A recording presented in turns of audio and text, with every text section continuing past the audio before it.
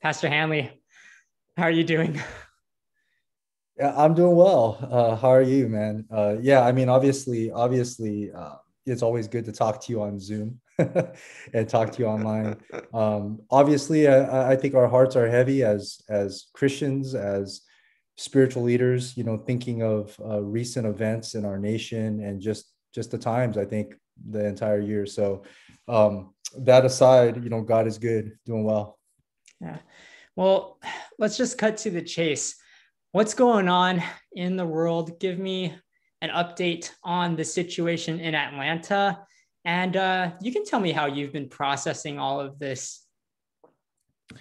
I don't have the latest. I don't have the latest news, but I mean, in regard to the shootings yesterday, around noontime is when I got notified via a text group that there was a shooting involving Asian Americans, and already we have been hearing in recent months the increase in crimes and targeted hate speech and xenophobic acts towards Asian Americans. So this has been, at first it was like, oh, the news is not reporting crimes against Asian American elderly and so forth, and then all of a sudden, I guess the media started reporting. And so I'm just speaking from the perspective of just knowing that that's going on. Then so yesterday, get the text around 11 o'clock or noontime. So I finally read the article. I turn on the news report, and I'm watching or listening to the reports. And I think my first thought is, okay, it's heartbreaking, but I caught it late enough where now the conflicting reports start to come out, right? Where certain media outlets are reporting that the shooter himself, so this is all yesterday. The shooter himself is saying it's not racially motivated, that he was a sex addict, and so he wanted to eliminate temptation, which is still a serious mental issue right there. That's very evident. There's something wrong there. But then obviously, it's when you read all the articles, when you put everything together, it's hard. It's hard to believe that it's not at all racially motivated. And so when it comes to race, regardless of what this shooter says or what his motivation is, there's still a stigma. And so that's why I share about the buildup leading up to that among the Asian American community, there's more awareness, there's more fear, depending on where you are in the United States. Right. So if you're in the San Francisco Bay Area or in Oakland in the East Bay, there's going to be a little bit more awareness of crimes that have been happening, like real crimes, and there's going to be more fear and people are going to be more vigilant. And so you began to read on social media Asian Americans being more fearful of going out to certain places or sending their kids to school, or more cognizant of how they're being viewed or things that might be said about them. And so it's been a whirlwind of emotions, because obviously, as an evangelical Christian, and two, as a leader in a local church, we do have to navigate on how to shepherd people through these fears and um, through this process. So it was heartbreaking to think of the families that were impacted. It was heartbreaking to read the article. Connecting, there's a Washington Post article, which I appreciated. The article was a good article, but it connected the shooter to his Southern Baptist Convention background. And again, I'm not blaming the church, I'm not blaming the convention, but we as Southern Baptists, I mean, we've had a reckoning to deal with recently. We've been on the news, on the front page of secular news, Beth Moore leaving, several good, prominent, well-respected Black American Southern Baptist pastors leaving. And so when you consider all of that, I mean, so you can see how that affects me personally on multiple levels.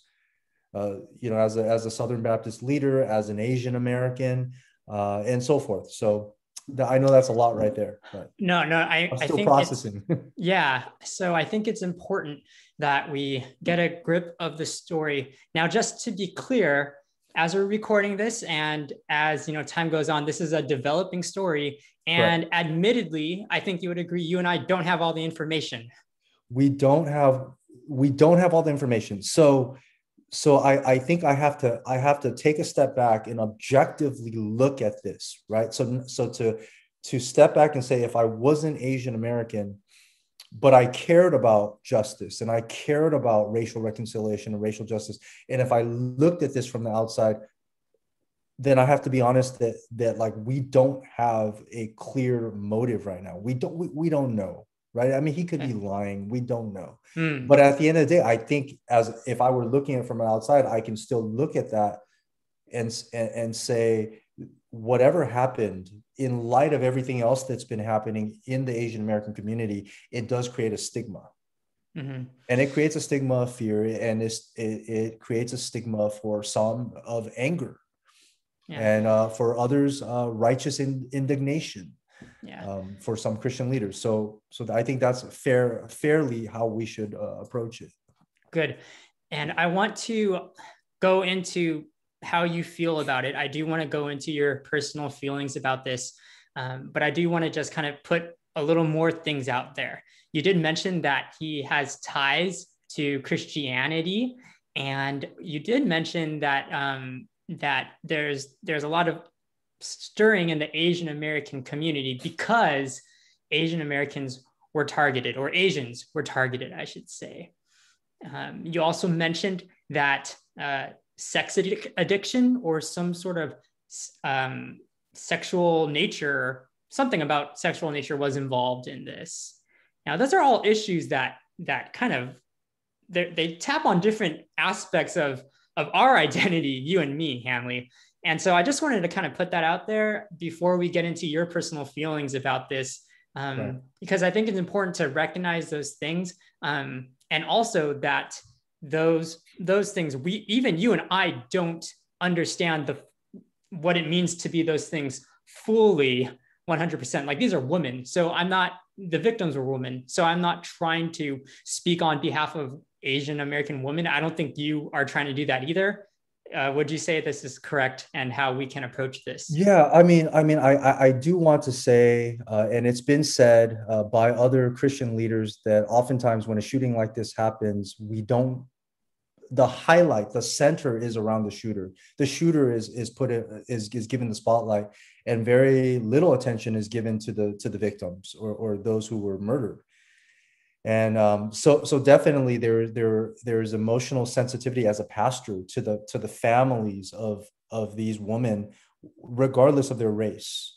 But yes, I mean, when we're looking at this, so let me say something about the sex addiction. So the reason why that's a point of either contention or discussion is because that's coming from the horse's mouth of the shooter. They apprehended the shooter, and according to the news reports, that's what he's saying. He's saying that he struggled with sex addiction, and he saw these parlors, and the news also reported these are legal massage parlors, and they happen to be run by Asians, and he saw those as places of temptation. And so in his mind, it's eliminating temptation.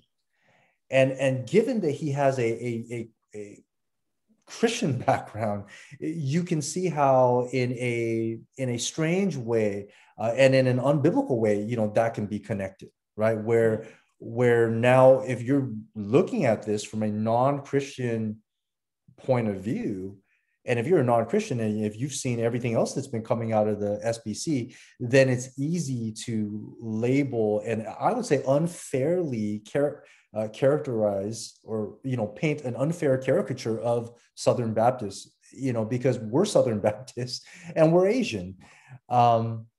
So I think that's where again there's a lot of mixed emotions here, but that's why those points are being made. But yes, I affirm what you stated.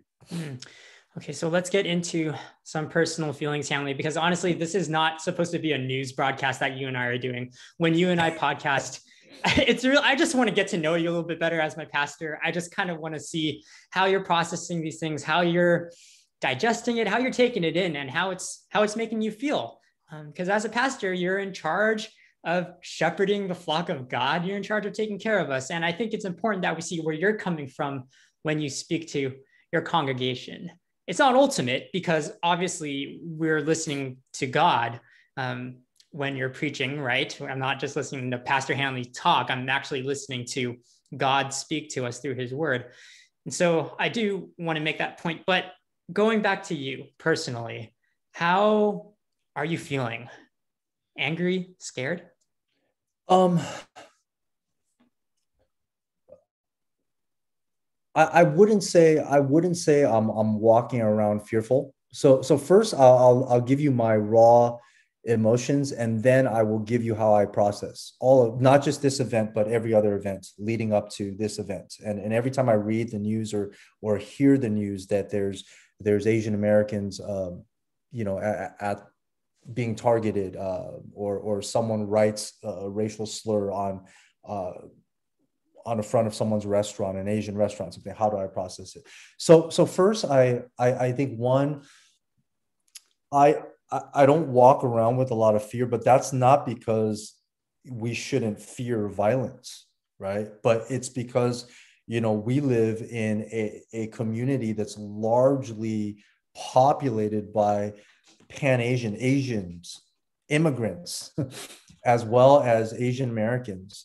And so when I go to the supermarket and when I encounter people of other ethnicities, there's not the same type of I haven't felt that prejudice, uh, the prejudice towards me in our area. But am I careful? Like, would I go to certain parts of our state, or would I go to another state right now? Probably not. Do I want to be in certain places where I know that these types of anti-Asian sentiments exist? If I didn't need to go there, if God didn't call me to preach the gospel there, then there's no reason for me to go there. Then I probably am a lot more cognizant of that right now, given the coronavirus and everything and the things that are being said. I also understand that leaders, so regardless of politics, leaders, uh, the rhetoric of leaders matter. And so not just one leader, but multiple leaders.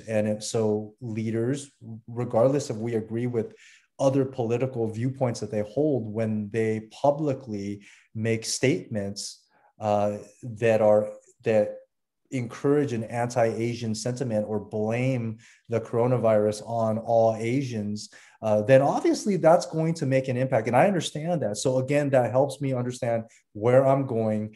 And yes, when I go to the market, when I go to the bank, when I go into different parking lots, I'm looking around.